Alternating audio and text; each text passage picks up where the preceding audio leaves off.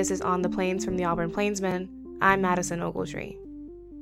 Auburn men's basketball's magical season ended at the Final Four. The Tigers fell to Virginia 63-62 on a foul by Auburn's Samir Dowdy on Virginia's Kyle Guy.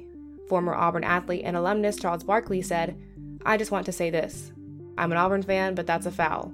The team and fans left the game heartbroken. This was Auburn's first 30-win season in program history. In state news, the Alabama House of Representatives passed anti-vaping regulations.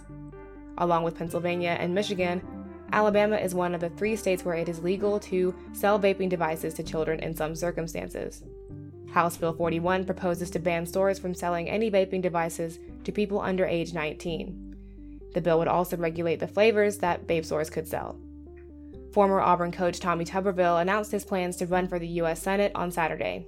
He is the second candidate to enter the Republican primary to challenge incumbent Democratic Senator Doug Jones.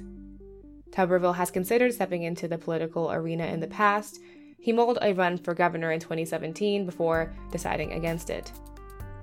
In national news, President Donald Trump and his administration categorized Iran's Islamic Revolutionary Guard Corps as a foreign terrorist organization.